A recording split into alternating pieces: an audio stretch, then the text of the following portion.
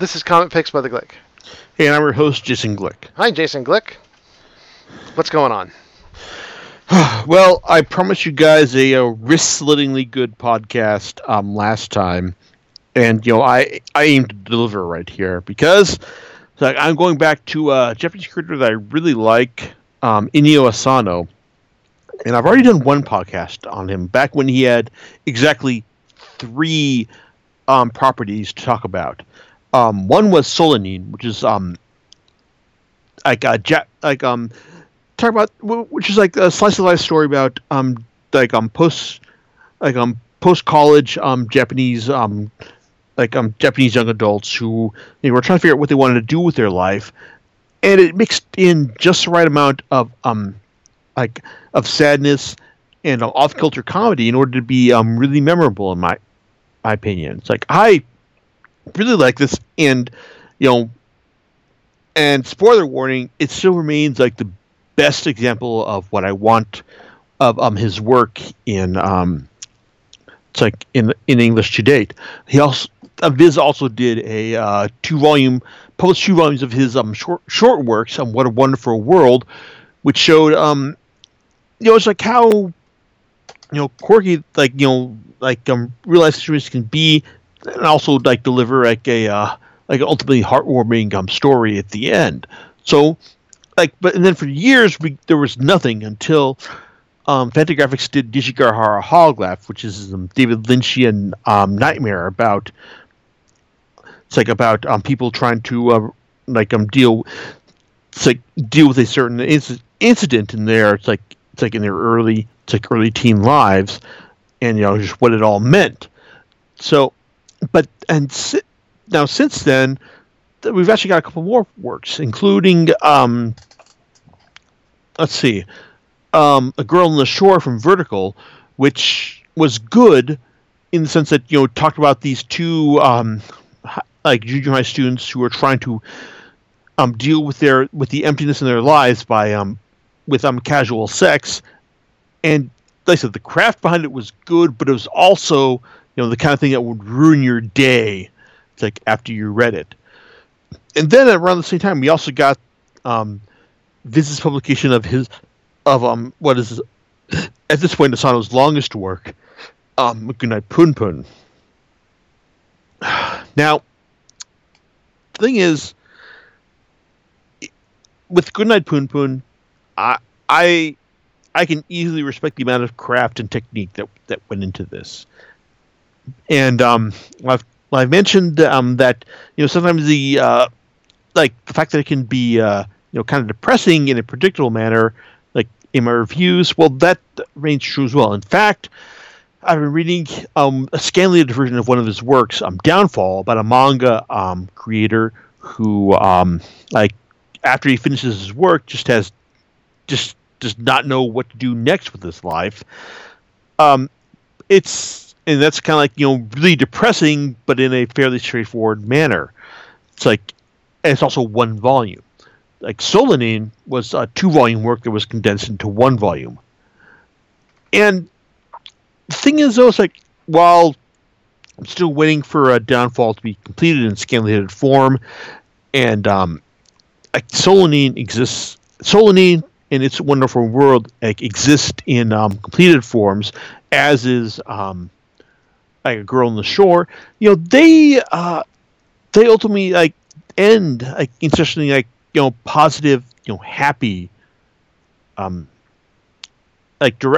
storytelling directions at their end. In the end, Asano, who is someone who realizes the world is kind of a horrible place that kind of beats you down more often than not, but in the end it's something that's ultimately worth living in. That realm, he's actually not too dissimilar from Warren Ellis. If you look at his his collector works as well. So, but the thing is, the Goodnight Punpun is that 13 volumes. Well, okay. The way it was published in English is that the first 6 volumes were 2-in-1 volumes, and the final volume is just 1 solo volume. Well, it's this is a story that for to communicate Asano's belief that the world is ultimately worth living in, despite all of the horribleness that foists upon you. It's probably pushing that way too far. Okay, now to describe the series to get the concept behind it, it's actually kind of experimental in the sense that it's got a very heightened sense of reality in the sense that Pun Pun, the main character, is introduced to us as an elementary school character, but also as as he's rendered in the series itself as a crudely drawn bird-like creature. It's like, and I mean, it's not like rest of Asano's art style is highly realistic. I mean, it's incredibly detailed. It's like you look at you see all the acknowledgments he gives at the end of each volume to his assistants. And it's like these guys earn their worth by all of the level of detail that's invested in their in the background drawings and the characters, because it's so detail intensive, except for Pun Pun himself and his immediate family. Now, the reason I think this was done this way is to allow the reader to more imprint himself on him or herself, on Pun Pun, because as Scott McCloud pointed out in Understanding Comics, it's a lot easier for a reader to identify with someone who is crudely drawn. It's like you can look at someone who was drawn with the more realistically a character is drawn, the harder it is to identify with. The more crudely drawn they are, the easier it is to for you to imprint your own values and beliefs on there. And it's and on one hand, I think he is successful at this, especially in the beginning when we see Pun Pun as an elementary schooler, and we understand he has an unhappy home life with his dad, who is unemployed, and asking his mom for a beer, and mom gets angry at him, but they're all drawn in this crude bird-like design. It's and then at the end of the first chapter, when you see his dad in this crude bird-like design standing over his mom, who is had this who is visibly unconscious. It's even in this design, but also has this giant welt on her. You think oh God, he just beat her into consciousness, and he tells Pun Pun that no, Pun Pun, there was a robber. It's and detectives, you believe me, don't you? And you see this, and you think that it's a way to distance the reader from feeling from feeling the worst of it. That it's hey, he's got an awful story that Asano has an awful story he wants to tell you, but he also needs you to be fully invested, but also manage sense of distance, in the sense that it's this is happening to cartoon characters as opposed to real characters themselves, and that works for to a certain point. But at the same time, though, what happens to Pun Pun is insanely depressing. I mean, we find out early on that he falls madly in love with Aiko, the transfer student who goes into his elementary school early on, and he believes that she is the one. And as we find out as the story goes on, it's this belief that he has is whether it's right or not, it's like leads him down a very, very dark rabbit hole. Because one of the things that as after business with his dad and his mom gets passed, his uncle comes to live with him, and his uncle has his own issues as well. But one of the things he tells Poon Poon is that, hey, you see this chant, tinkle tinkle hoy, like God will come and and offer and help you.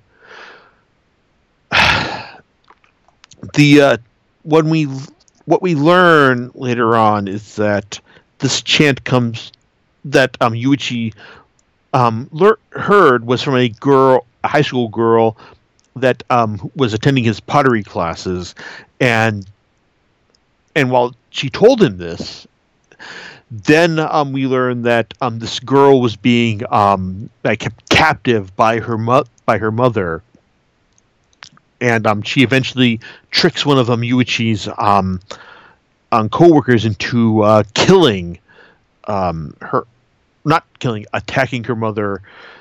It's like through seduction and everything. It's like, and you realize that this chant is isn't something that is meant to help you. Like Yuichi basically gave Poon Poon the means to summon a demon who was going to torment him throughout his life. And it's like, I guess there is a lot of magical realism in Goodnight Poon Poon from this god who is drawn in a very photorealistic style, who I would not be surprised to learn is actually Asano himself, photoshopped into his work. But also through some of the Poon Poon's elementary school friends, like Shimizu, who sees his own poop god, and also there's the cult, there's the Cosmo Science cult figure that's also kind of a prominent visual figure in here. It's like, and it's like I said, it's a frightening, almost Lynchian nightmare. It's like looking through Poon Poon's evolution from elementary school student to middle school student, high school student, just dealing with the dramas that come from each of these growths in his life, from betraying Aiko in his own mind to trying to be trying to live life as a normal high school student and getting laid, but also getting laid and realizing how horrible it can be. It's like, especially when the person who is laying you is your uncle's girlfriend, and who is just trying to alleviate the own loneliness in her life. It's like, and then going into college and meeting with a manic dream pixie girl, Sachi, who has her own dreams, but also it's not really not as she first meets him well equipped to deal with Poon Poon's own issues. So the series is basically just trying to show you how someone who is not really well equipped to deal with the social requirements that are established in life. Goes about to survive. I mean, even when Poon Poon meets Aiko later in the series, you think that, okay, this is going to be the moment where he finally finds happiness. And then it sinks into even deeper darkness and despair when Poon Poon has to deal with what he thinks is just going to be her mother, and trying to say, hey, Aiko is just going to go ahead and do her own thing right here. But then he winds up having to strangle her after her mother goes psycho. But even then, it's is that actually what happens? It's Aiko, tries to, tell him this is actually what happened, but is it? It's Goodnight Poon Poon, it's like, is definitely not a happy series. It is, however, one that is executed with an immense amount of craft, and something that, and I believe, and something that I really believe that Asano is a singular talent. But at the same time, though, it's like, this is one of those series where, if I wasn't a regular podcaster, I wouldn't have gone and reread this, because god damn, this is really fucking depressing. It's like, even the final volume, where things do kind of reach a I don't know, so final volume, things get really fucking dark at one point, but in the end, it's like, like Poon Poon, it's like his situation does manage to reach beyond that darkness and finds a reason to continue on living. Do I feel that's earned? Not really, to be honest. It's like, it's I don't know. It's like, I keep thinking back to Ed Brubaker and Sean Phillips' work, Fade Out, when at the final issue, when the main character has kind of gotten his buddy killed, floundered his final chance to find out everything, and then come face to face with the guy who the Hollywood Pictures, who was been assigned to clean up everything. It's just, all right, fucking kill me. It's like, that's it. It's like, it's one of those things where it's gone full dark. It's like, when you realize that, it's like nothing the main characters can do can deliver a happy ending right there. But circumstances conspire against them, and in the end, they're able to keep on living with some semblance of a happy life, I guess. There is a section in Goodnight Poon Poon where the title character does manage to achieve some sort of like a life of normalcy, only to have it thrust away from him after a certain point. So, excuse me.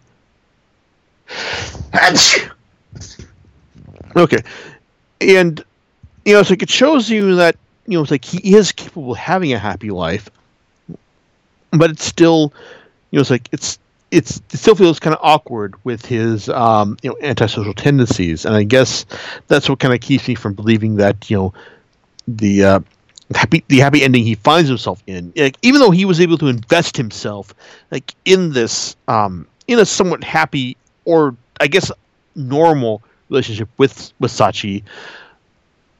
It's like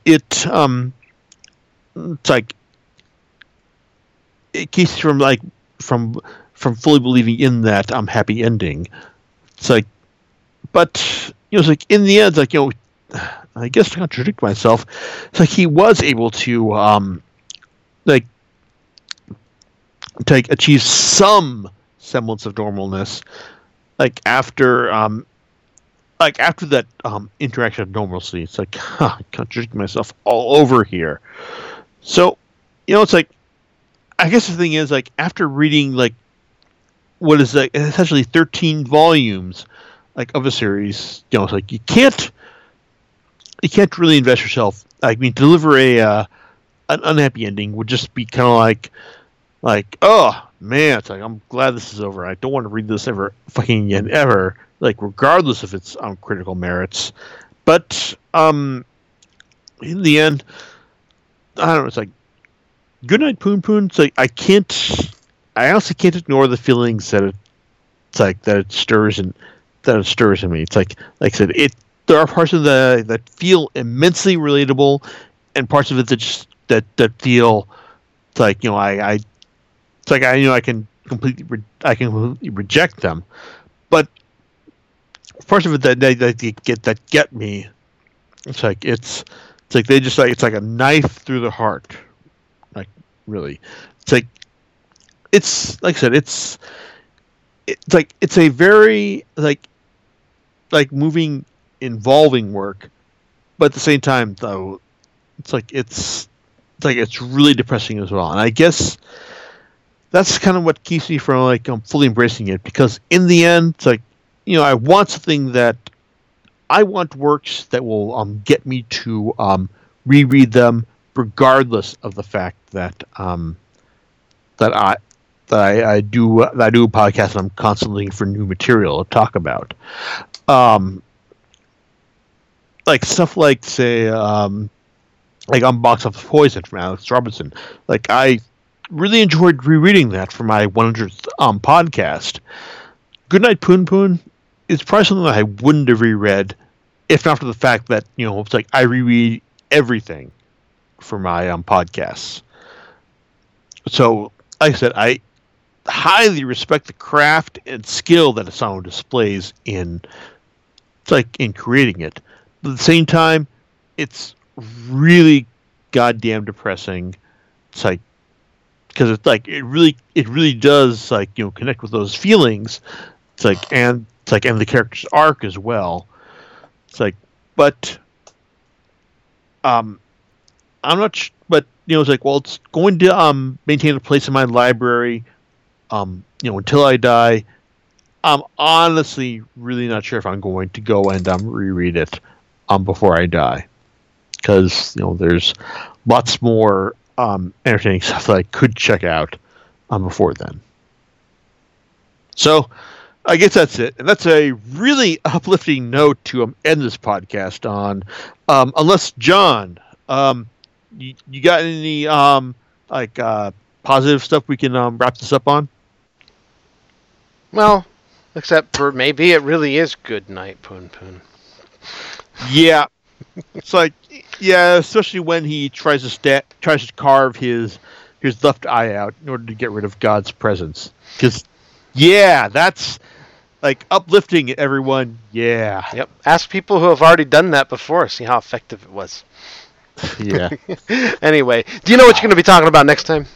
Yes. I'm talking about something that, well, I'm expecting it to be like kind of the Jurassic Park 3 of comic book sequels. That is The Dark Knight Returns 3, the Master Race. So maybe it will be legitimately entertaining, or maybe it will just be, you know, it's like not quite as ridiculous as The Dark Knight Strikes Again, which I was entertained by, even if I will acknowledge that it's not really any good. All right. Well, we'll catch you next time on Comic Picks by the Glick. All right. Laters. Bye.